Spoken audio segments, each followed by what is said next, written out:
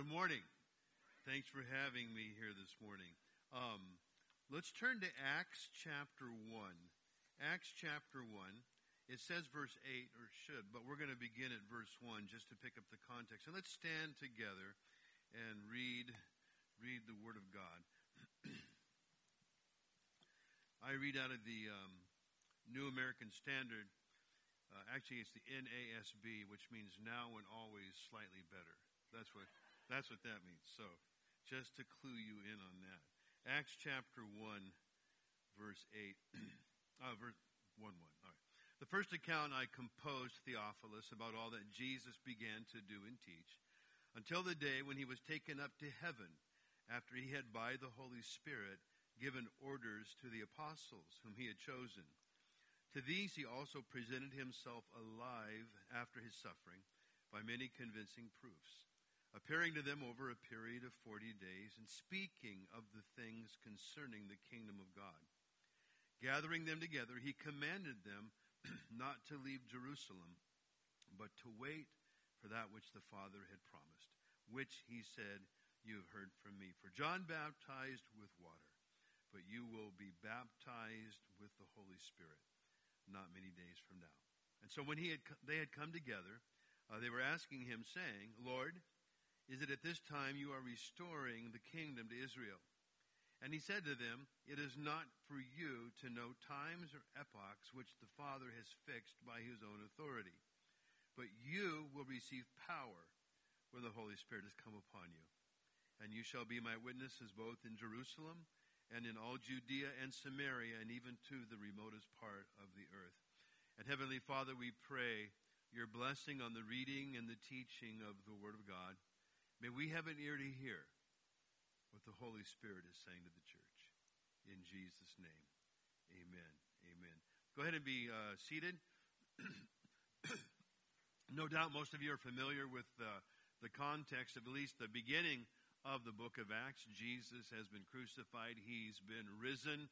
He has showed himself alive with many convincing proofs after about 40 days. And now it's just before the ascension into heaven. And he had already told them back in Luke 24:49 that I'm going to send the gift of my Father, the promise of my Father upon you, but you're not to leave to Jerusalem until you're clothed with power from on high. And he reiterates the same thing in here in verses, 4. In Jerusalem he gathered them together. He said, "Wait for what the Father has promised, which is the baptism of the Holy Spirit, because John baptized with water, but you will be baptized with the Holy Spirit not many days from now." And so basically the last command that Jesus gave to his guys right before he ascends to heaven is don't move. Don't do a thing until the power of the Holy Spirit is upon your life.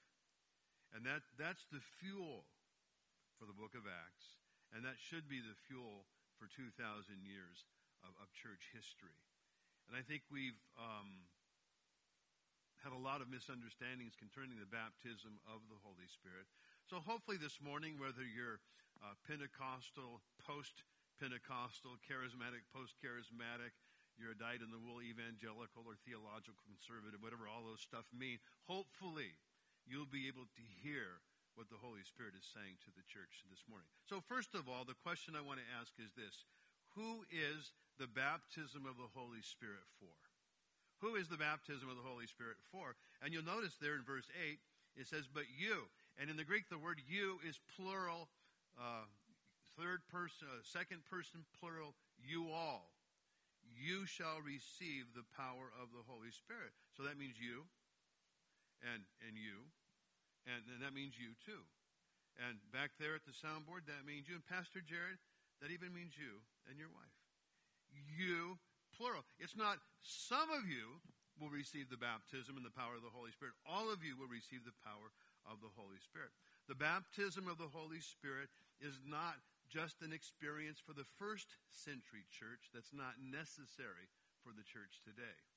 The baptism of the Holy Spirit is meant to be the regular, ongoing experience of the historic church down through the centuries. In fact, there on the day of Pentecost in Acts chapter 2, Peter's preaching, the gospel, the people interrupt him. What must we do to be saved? And Peter said, repent and be baptized, each of you, for the remission of your sins, and you shall receive the gift of the Holy Spirit. For the promise is for you, your children, all who are far off, and whomever the Lord might call to himself. And the word promise there, if you look at Luke's terminology in both the Gospel of Luke and in the book of Acts, the word promise doesn't refer to salvation in Christ. It refers to the gift of the Holy Spirit. Repent and be baptized, each of you, and you will be baptized in the Holy Spirit. You shall receive the power of the Holy Spirit. For the promise of the Holy Spirit, the promise which the Father gave, it's for you, your children, all who are far off, and to whoever the Lord might call to himself. And you and I are in those last two categories. We're far off, and we're whom the Lord has called to himself.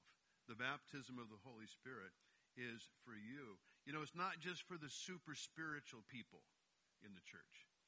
It's not like for the worship leaders and Pastor Jared and the children's ministry workers. I think the children's ministry director is the most difficult job in the church. So whoever heads that up, you guys honor him or honor her. There's so many moving parts. How often Saturday night, 11 o'clock at night, they get the call, I'm sick. And so they have to shuffle and get someone to serve. Honor your children's ministry directors and those that serve with him or her, because they deserve it. They need the power of the Holy Spirit. They need to be baptized in the Holy Spirit. You know, it's not like the military. You know, you have regular Navy, and then you have the SEALs. It's not like ordinary Christians or the regular Navy, and people in the full-time ministry are like the SEALs, and they need the baptism of the Holy Spirit. The baptism of the Holy Spirit is for everybody. Jesus promised it. Peter preached it. Paul taught it. The church received it. Listen, it's all the way through the New Testament. The baptism of the Holy Spirit is for everybody. The baptism of the Holy Spirit is intended to be the normal spiritual experience of every believer. It's God's power for the whole church.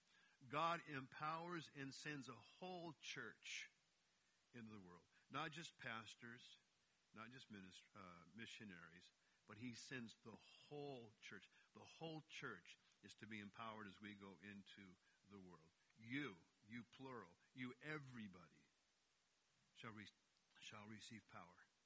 So the question this morning is, if you're not walking, or the thing I want to impress upon you, if you're not walking this morning in the power of the Holy Spirit, something needs to happen to you.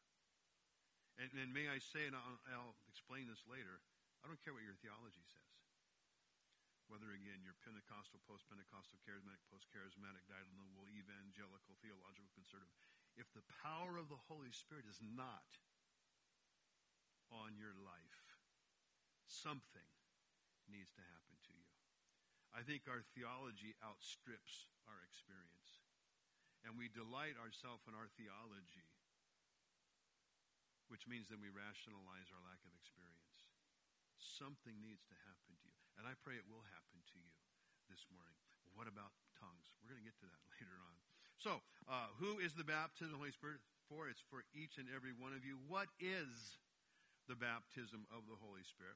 Well, we have to understand the baptism of the Holy Spirit in the context of how God gets his work done. God delegates his authority. God delegates his power.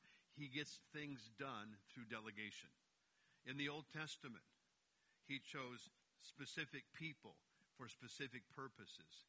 And he anointed prophets, priests, and kings to do his work, to represent him. He delegated to them his authority. To the prophets, he delegated his power. They were anointed to act in his stead on his behalf. And in the New Testament, Jesus did the same. He imparted authority to people to represent him, and he gave them the ability, he gave them the power to do what he did. Here's Matthew chapter 10. It's not on your, it's not up there on the board, but Jesus summoned his 12 disciples. This is when he sent them out 2 by 2. And he gave them authority over unclean spirits to cast them out and to heal every kind of disease and every kind of sickness. And so this is like a trial run for the church in the book of Acts, and hopefully for the church down through history. He gave them temporarily his authority. Exousia is the word there. The word for power is dunamis. But obviously they had the dunamis. They had the ability. They had the power of God to be able to cast out demons, to lay hands upon the sick and see them recover, to see the blind see and the lame walk, and all of that.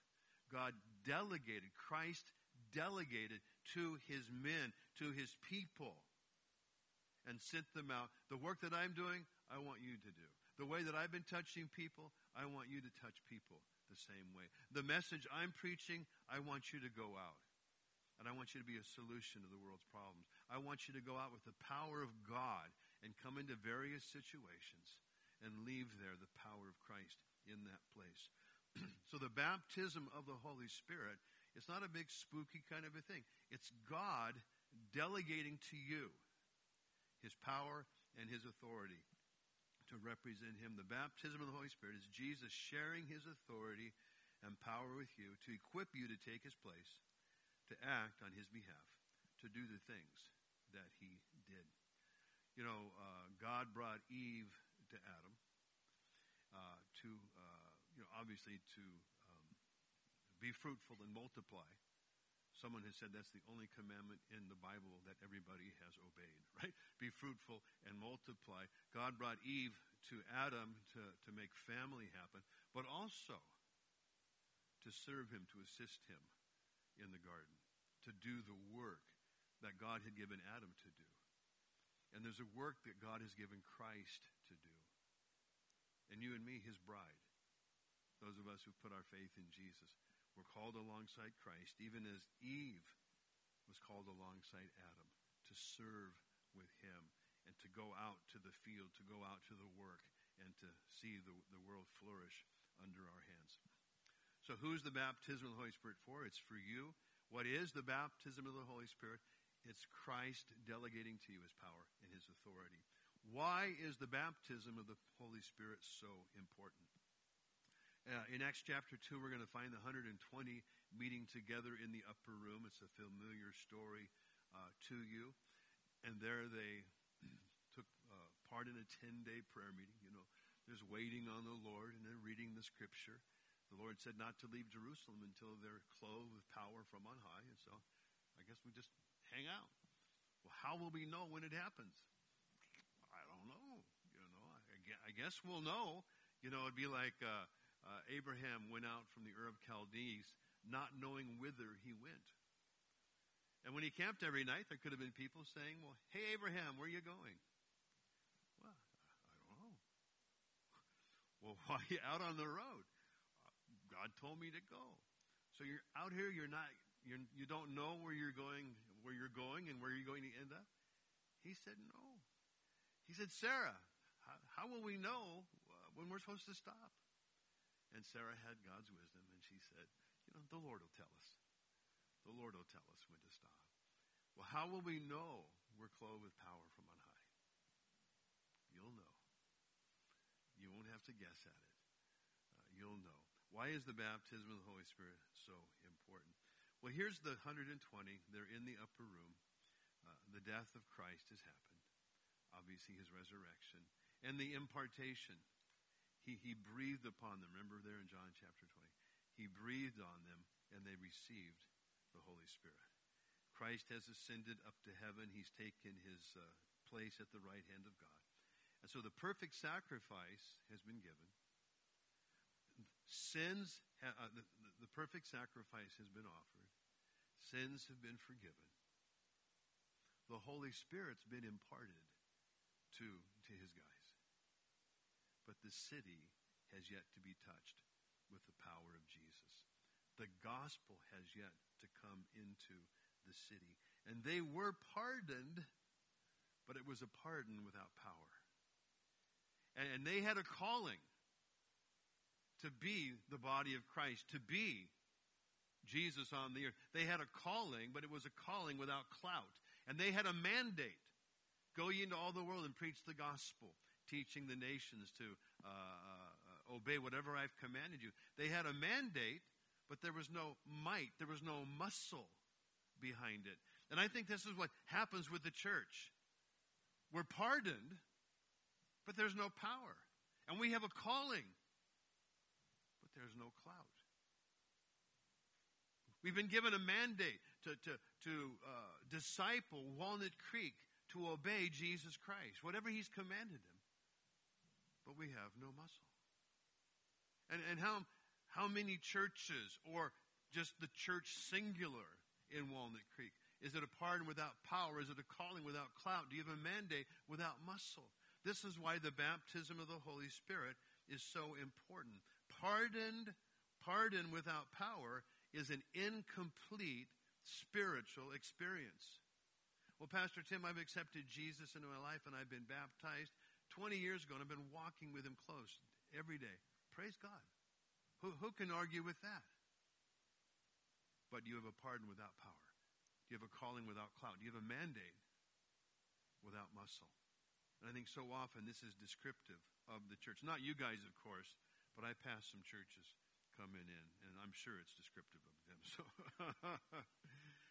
that's why Jesus told them to wait for the promise of the Father, for them to be clothed with power from on high. Because being pardoned, having the Holy Spirit imparted to you, I'm sure we can say theologically that the indwelling presence of the Holy Spirit was had by the disciples there in the upper room.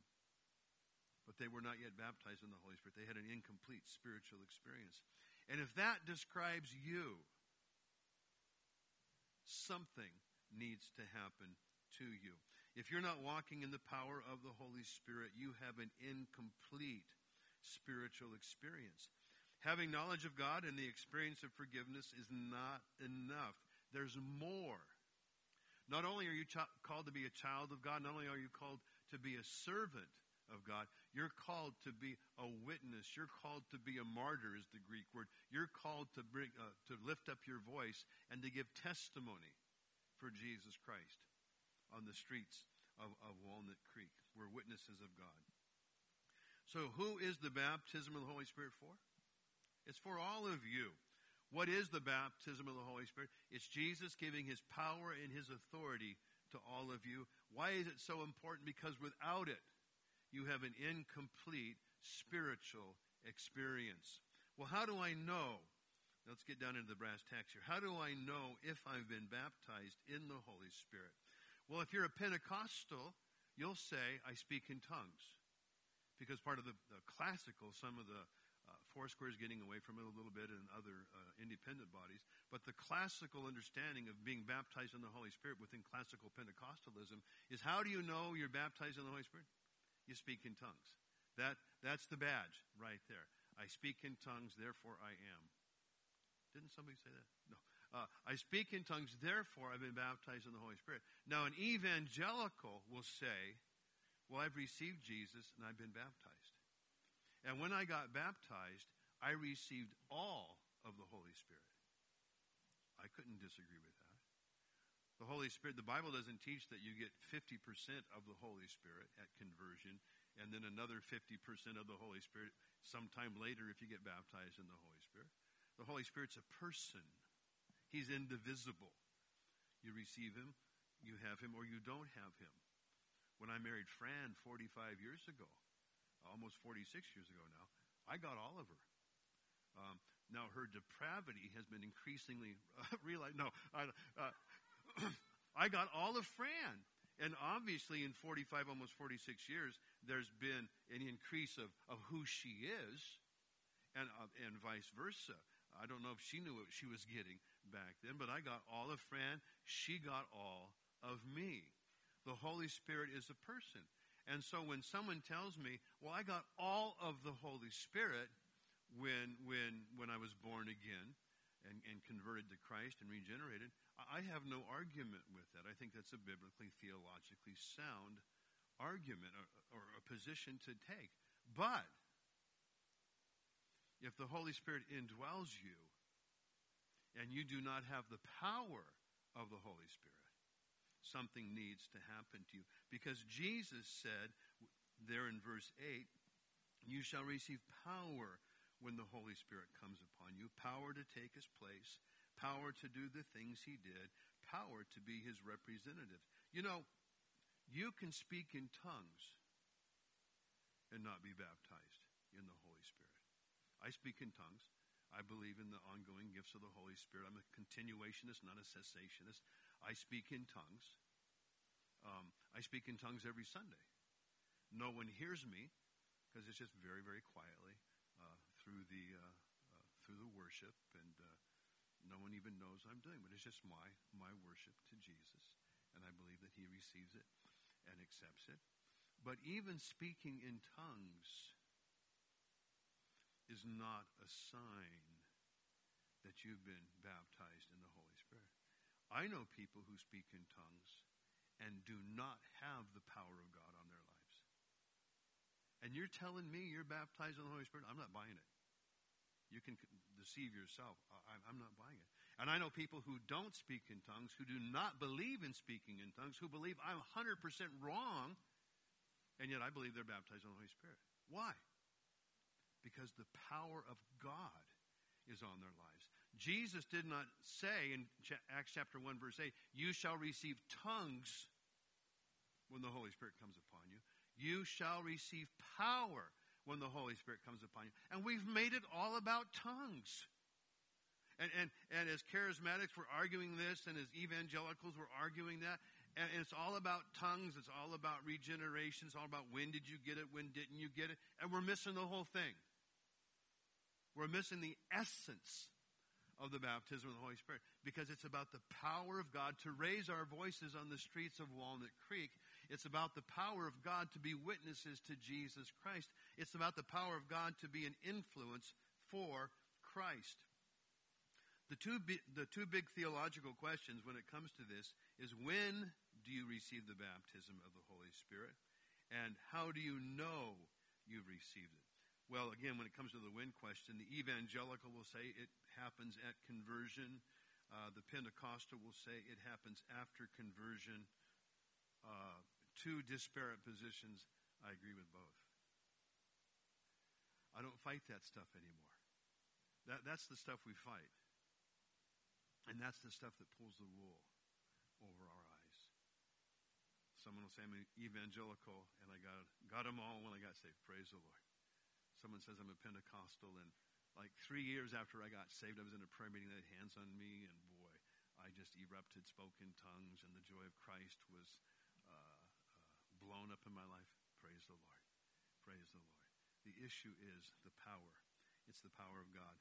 So whether you're an evangelical who believes you got it all when you were saved, or you're a Pentecostal who's been speaking in tongues for 30 years, if you're not operating in the power of the Holy Spirit today, something needs to happen to you. And I've known precious men and women who've told me, I've been speaking in tongues for 30 years. And it's a precious experience for them. And as well as should be. It's the work of the Holy Spirit. But they think because of that they have the ongoing power of God in their lives. And they don't. If you examine their lives, you go, I don't think you do. And if they're honest about their lives, they'll say, I'm not as zealous. I'm not as bold. I'm not as fearless as I used to be, where I would go out and raise my voice for Christ. I just don't do it anymore. It's not my heartbeat. It's not my passion. It's something that if I feel guilty enough to do, I'll do it. And that's not the power of the Holy Spirit. That's a theological persuasion. That's a Sunday school guilt grabbing at your heart. But when you're living in the power of the Holy Spirit, Christ flows from you. You don't have to work it up. I don't see Peter working up, his sermon on the day of Pentecost. I don't see the apostles, waiting behind closed doors, trying, oh God, pump us up. It's not that at all. It's basically they had to say, God, keep us in, or we're going to, go out and explode on the world here, because the power of the Holy Spirit was so powerful in their lives. So if you're not operating in the power of the Holy Spirit, something needs to happen to you. You have an incomplete spiritual experience. It doesn't matter what happened to you yesterday. You have to receive and walk in the power of the Holy Spirit. See, power is not a doctrine. It's not a sign. It's a possession. We've made the baptism of the Holy Spirit a doctrine. We've made it a theological plank in the platform that we hold to. I believe this, I believe this, I believe this. And it was never meant to be that. It was meant to be the personal possession of each believer. Power is not a doctrine, it's not a sign, it's a possession. But how can you manifest what you don't possess? Remember, Elijah was about to be taken up to heaven in the fiery chariot. And Elisha was going along with him. And Elisha said, when you're taken from me, let a double portion of the Spirit that's on you be on me. Well, he asked big, he asked bold. And Elijah goes, whoa, boy, I don't know. That never occurred to me that you would ask that, and I don't really have a word from God on that. But let me tell you this. When I'm taken from you, if my robe, my mantle, falls to the earth, then you'll know you have that which you've requested. And we know the story. The fiery chariot came. Elijah was taken up to heaven, and that mantle kind of just sailed down, from the earth, from the sky. And Elisha picks it up. He folds it, and he goes and he strikes the Jordan, and it says it parted here and there. See, how did Elisha know that he had a double portion of the Spirit of Elijah upon his life? Because now there's power where there wasn't power before. How do you know you're baptized in the Holy Spirit? There's power where there wasn't power before. It's not that you believe something new. It's not that you have a new plank in your theological platform, in your doctrinal stance and position. There's an experience that you're walking in. There's power where there wasn't power before. The disciples, they saw Jesus taken from them, even as Elisha saw Elijah taken from them. And as the mantle came down and fell, and Elisha picked it up, so the Holy Spirit fell down upon the church. And now the church has the same power as Jesus Christ. There's power where there wasn't power before. If the baptism of the Holy Spirit bestows power, how do I know? And again, it's simple. Power where there was no power. Power in spiritual things. Power to witness. Power to pray. Power to be in the Word. Power to minister.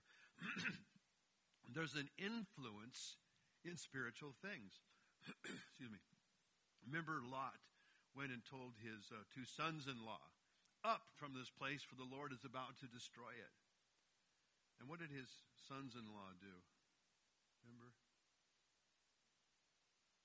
They laughed at him. Spiritual things made no sense in the mouth of Lot. He had no spiritual influence whatsoever in the lives of his sons-in-law. They never saw him as a spiritual man speaking spiritual truth. They never saw him as one that would give them direction in the things of God. And so they just laughed at him. And they didn't follow, and obviously they were destroyed there in the destruction of Sodom and Gomorrah. When Peter preached on the day of Pentecost, 3,000 were converted. I believe, and I can't prove it, but we'll go with my sanctified speculation. See, when preachers guess, it's sanctified speculation. When you do it, you're just guessing it. What do you know? So here's my sanctified speculation. Had Peter preached the same sermon the day before the day of Pentecost, the day before the falling of the Holy Spirit, and there was a large crowd there, I believe that if he had preached the same sermon, it would have fallen flat. maybe his mom would have stood up just to make him, feel good about himself. But nothing would have happened. There would have been no power. There would have been no spiritual influence in spiritual things. Why? Because he was not baptized. He wasn't filled with the power of the Holy Spirit. Now, yes, the truth has power, and I certainly don't want to argue against that. But Jesus said, don't wait until you have all the truth. He said, the promise of my Father is going to come upon you, and you be baptized in the Holy Spirit not many days from now. It's the power of the Holy Spirit that gives you influence in spiritual things. And again, I think if he had preached the same thing the day before, nothing would have happened. Well, what about tongues? See, you can have tongues without spiritual power, and you can have spiritual power without tongues. Don't make it about tongues. Don't go there. I don't go there anymore. With my charismatic friends, with my evangelical friends, with my post-Pentecostal friends, with my dyed-in-the-wool theological conservative friends, it doesn't matter. What matters is, sir, are you walking in the power of the Holy Spirit? Can you go out there and be a witness for Jesus Christ? Does Christ flow from you? Does the truth flow from you? Does the gospel flow from you? Does the love of God flow from you? Our witness of Jesus Christ should just be something that we live and breathe and move in. It's not something we should have to work ourselves up to. I was at CVS Pharmacy this last week. Went to get my van, and it wouldn't start. That's always a hassle. And I tried this. I just had a new starter and battery put in it. And it just dead. All my electricity worked, but it didn't even grind, didn't even click. I mean, just deathly silence. So I had to call the tow truck guy, and he came, and we had to tow it over to where I take it. And I don't know how we got started on it, but he started telling me that Donald Trump is still the president, and John F. Kennedy Jr. is his vice president. And they've had the Obamas and the Clintons put to death in Gitmo down in Cuba. And he just went off on this stuff. I said, good grief, where do you get this stuff from? And he told me some YouTube channel and this and that. And which of course means it's half true then, right? But it was just nutso stuff. And it went on. I just can't remember all of it. I was just in awe. About this guy. I mean, I think if you had told him anything conspiratorial, he would have believed it. The truth is just vanilla wafers. It's got to be conspiratorial, then it becomes something that's sexy or something. But he was going on, and he told me his name. I said, hey, William, I said, are you a Christian? No, I always ask that. Are you a Christian? Are you a follower of Jesus? And when they say no, I'll say, you're kidding me, right? You're not a Christian? You're kidding me. Why aren't you a Christian? Because I figure if I have to give an account for the faith that's in me, they have to give an account for the unbelief that's in them. You're kidding me. Why wouldn't you want Jesus to forgive you your sins and give you the promise of heaven? But this guy said, yeah, I've been a Baptist for 40 years. And I said, well, great, praise the Lord. And he kind of said some really, standard evangelical things that we might say that would give us an indication we know what we're talking about. I said, well, does your pastor teach this stuff?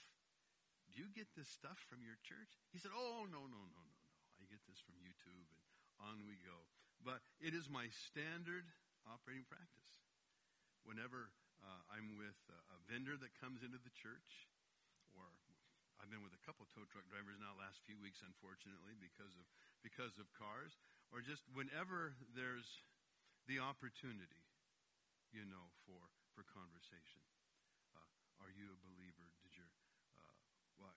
By some of the things you've said, it sounds like you were raised in the church. Or just, getting the conversation going and pointing them to Jesus. I just want to point them to Jesus. Jesus told us to bear witness to him, to teach the nations to observe everything that he's commanded them. And this is how I know I'm walking in the power of the Holy Spirit. Not because I speak in tongues. You can fool yourself. And not because I have an evangelical theology that says I received all of the Holy Spirit when I got saved or regenerated. It's because today, the power of God is in my life. Today, I want to surrender my life to Jesus Christ. Today, I want to be a a mouthpiece for Jesus Christ. How do you know you've been baptized in the Holy Spirit? There's power there. And that power was preceded by desire. The baptism of the Holy Spirit will not awaken desire in your life to be a better Christian, to be a good Christian, and all that kind of stuff. You know, you can speak in tongues, and that's great. You can speak in tongues in the church or in the privacy of your own home or in the car or whatever, but do you lift your voice for Jesus out there? That's the context of the baptism of the Holy Spirit. Jesus sending the church out to be his voice. Well, how do I receive the baptism of the Holy Spirit? Who's it for? It's for each and every one of you. What is the baptism of the Holy Spirit? It's Jesus sharing his power and his authority with you. He's delegating his ministry to you. Why is it important? Because we can't do the ministry without it. How do I know I've been baptized in the Holy Spirit? You're walking in the power of God. You're his mouthpiece in Walnut Creek, in the job. And I understand about being discreet and discerning on the job and all of that. I understand that. But you are to be the mouthpiece of Jesus Christ. Well, how do I receive the baptism of the Holy Spirit? Well, the popular reasoning runs something like this. If you have a hard time reading your Bible, if you're not sold out for Jesus, if you have a stale prayer life, if you don't have the boldness to witness for Jesus, if you're a self-centered, self-controlled believer, you need the baptism of the Holy Spirit. And I would say not so. Who were the very first people to receive the baptism of the Holy Spirit? It was 120, right? On the day of Pentecost in the upper room. Did they have a stale prayer life? No. They were praying for 10 days straight, and they weren't even baptized in the Holy Spirit. They were praying for 10 days straight. Jesus, in fact, did they have a desire to serve Jesus? Of course they did, or else they would not have been there. In fact, if Jesus had not said, wait in Jerusalem until you're endowed with power from on high, they would have scattered telling the message of Jesus. They weren't sin-soaked, self-centered, sinful believers. They had a desire, they had a passion to worship Jesus Christ. They weren't struggling with any of these things. Now, I do believe that the baptism of the Holy Spirit will increase your zeal, your passion, your love for prayer, your love for the Word of God. It will increase your boldness, but it won't give birth to them. If you are a self-centered, sin-controlled believer, you don't need the baptism of the Holy Spirit. You need to repent and get right with God. That's what you need to do. The baptism of the Holy Spirit isn't for mediocre, compromised Christians. It's not somehow the remedial course to get back right with God. There's already a way for that. Repent of your sins, confess your sins. He's faithful and just to forgive you of your sins.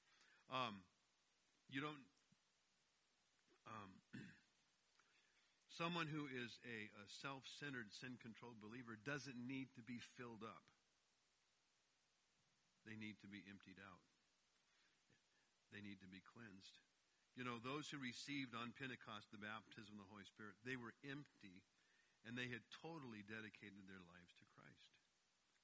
Those who received the baptism of the Holy Spirit on the day of Pentecost said, I will surrender myself to Christ. I have surrendered myself to Christ and to the Great Commission. My life belongs to Jesus. And I want all he has for me. And that should not just be the confession of the professional ministry or the full-time workers, pastors, missionaries, children's ministry directors, worship leaders. That should be everybody's passion in the church. I want to live my life for Jesus. That's what I'm here for. So you're not at your work to get a paycheck. You're at your work to be a witness for Jesus Christ. That's why he put you there. That's why he moved you to wherever you're at here in this area. You're there to be a witness for Jesus Christ, and not just to earn as much money as you can. You belong to him, and the king moves his people where he wants to. And so to me, the lesson that emerges here from the upper room on the day of Pentecost is that you and I were to be sold out before we're filled up. Sold out before we're filled up. We've come to the cross. We've repented of our sins. We've put our faith in Jesus. We've confessed our sins. He's been faithful and just to forgive us all of our sins and to cleanse us from all unrighteousness. And Lord, I just want to be yours. And if that's not your heart, you can pray for 30 years for the baptism of the Holy Spirit or for the power of God on your life. It won't happen. It's like you get up on, you got up this morning, you went to the sink, and you wanted a glass of water. And there in the sink was this cup that had orange juice in it the night before. And the grounds have kind of gotten hardened, on the rim, and there's a little bit of residue in the bottom. Are you going to pick that up and put it under the tap and then drink it? No, you're not going to do that. What are you going to do? You're going to cleanse it first. You're going to cleanse it first. And then you're going to fill it. What does Jesus want to do with you? He wants to cleanse you.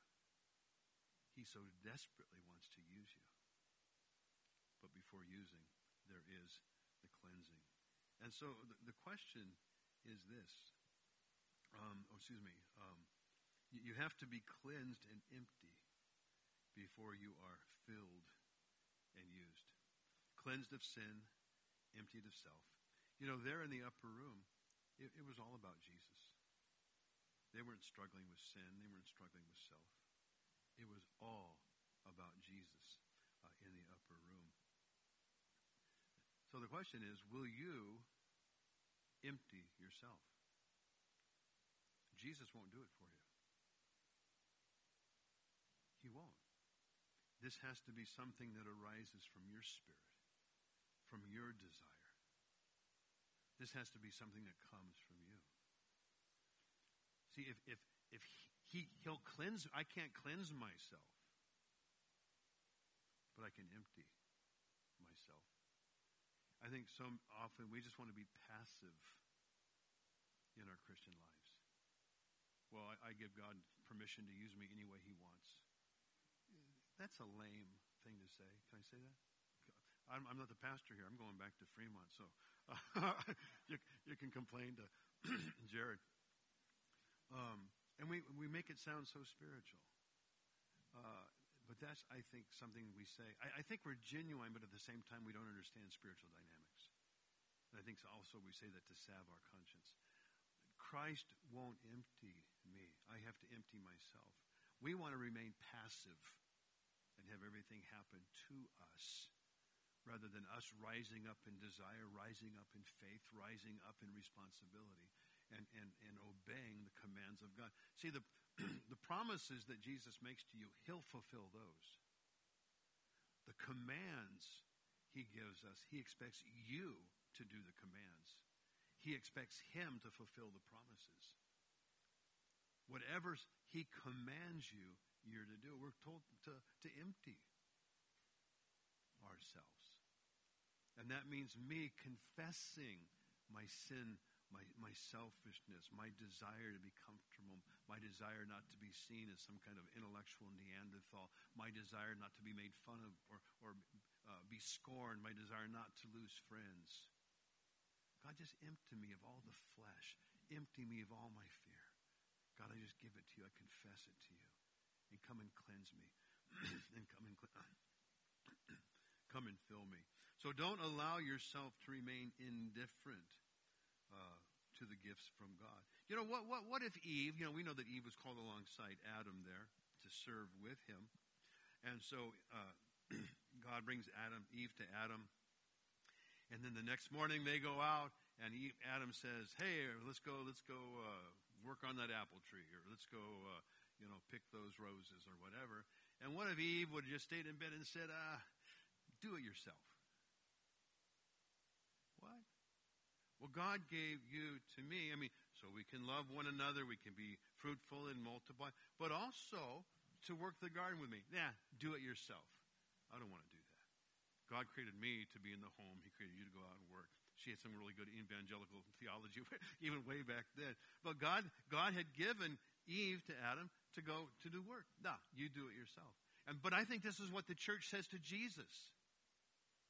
Jesus, there's a world out there that's lost. Forget about the world. There's a city out there that's lost.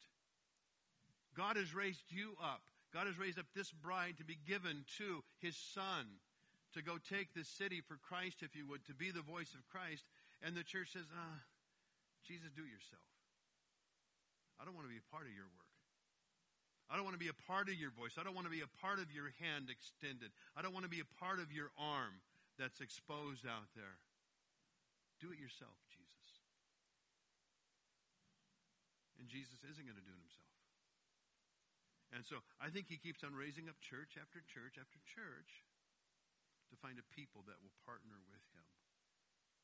And we partner with him via the baptism of the Holy Spirit. Only you can empty you, but only God can fill you. And so Jesus takes that which is cleansed of self. Jesus takes that which is cleansed of sin, which is emptied of self. Jesus wants to share his authority, his power with you, that you can come alongside of him and partner with him. He would have you cleansed of sin, emptied of self, filled with the Spirit, doing his work. That's what the baptism of the Holy Spirit is all about. It's not about afterglows and mystical ooey-gooey things. It's about you and me doing the work of Jesus. Now, you can only do the work of Jesus if you belong to Jesus. And it's possible that someone here has not received Jesus as their Lord and Savior. Paul the Apostle said, if you believe in your heart that God raised Jesus from the dead and confess with your mouth that Jesus is Lord, you shall be saved. And this morning, if you've never given your life to Jesus Christ, you've never made the good confession that Jesus is the Christ, the Son of the living God, that God raised him from the dead and that Jesus is Lord, I would love to pray a prayer with you of introducing you to Jesus, that you can become part of God's family, that your sins can be forgiven, your heart can be cleansed. You can know that you're going to go to heaven when you die or at the rapture of the church. God loves you so much. He sent Jesus to fill you, but before filling you, to die for you and to bear all your sins, to take all your guilt. And if you want to receive Jesus this morning as your Lord and Savior, I would invite you just to stand up right where you're at. And I'd love to lead you in a prayer of giving your life to Christ, surrendering your life to Christ, letting him forgive you. Is there anybody here that wants to do that?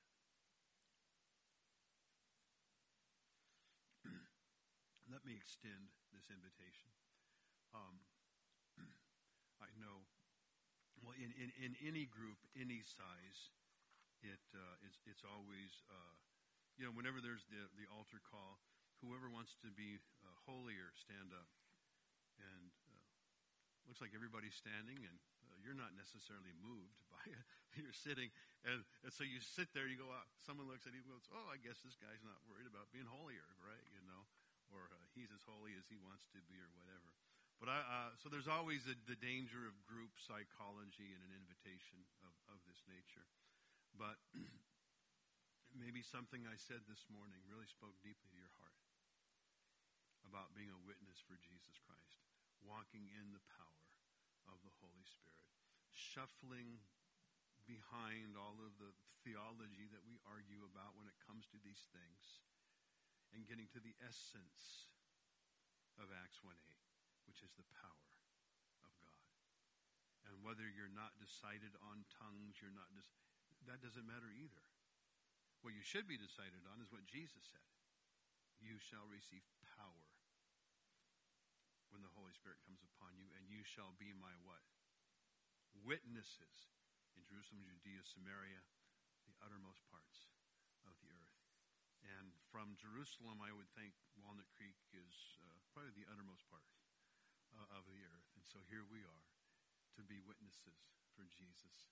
And so this morning, and again, I understand group psychology and peer pressure, but if you would like to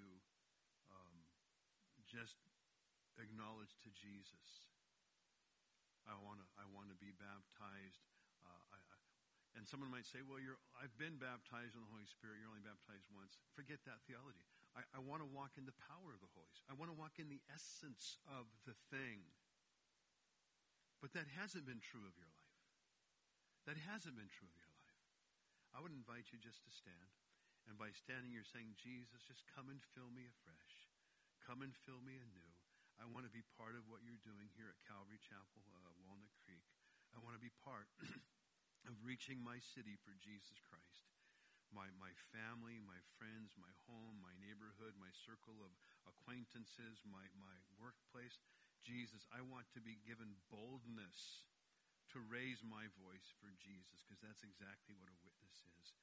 Lord Jesus, I pray that you would take these that are standing before you, that, Lord, you would look deep within their hearts, God, and that you would pour forth afresh, Lord, a fresh anointing of power, a fresh anointing, Lord, of desire, a fresh anointing of resolve to reach this city, to reach my circles for Jesus Christ. Lord, I pray that we would be purged of fear, of scorn, of any kind of sense of what people would say about me. Lord Jesus, I want to hear you say, well done, good and faithful servant. So, Lord, may you come with a fresh anointing, a fresh baptism, a fresh infilling of power, that we might be the church of Jesus in Walnut Creek. And Lord, we pray for all of the churches in Walnut Creek and Concord and whatever this area is called here, Lord, that the church would be filled with the power of the Holy Spirit to lift up our voices and our witness and our hearts for Jesus Christ. Father, I pray that this church would begin to serve in areas they haven't served before, that, Lord, their eyes would be open to areas of need they haven't seen before, that, Lord, whatever was an impediment of time would no longer be an impediment anymore, Lord, or desires that are directed at doing other things, Lord, those would atrophy, and a desire to serve Christ with a burning fervor would be there. Lord, use this church. May they walk in the power of the Holy Spirit. We pray and we ask this in Jesus' name. Amen. Amen. God bless you. I guess now go ahead and be seated. We move into a time of communion, correct, Jared? Pastor Jared?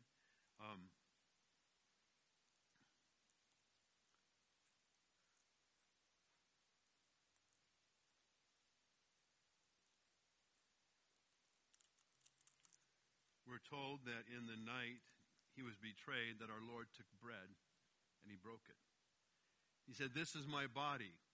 Take and eat it, all of you, for the remission of your sins." And in the same fashion, he took the cup. He said, "This is the blood of the new covenant, which is shed for the remission of sins. Take and drink it, all of you."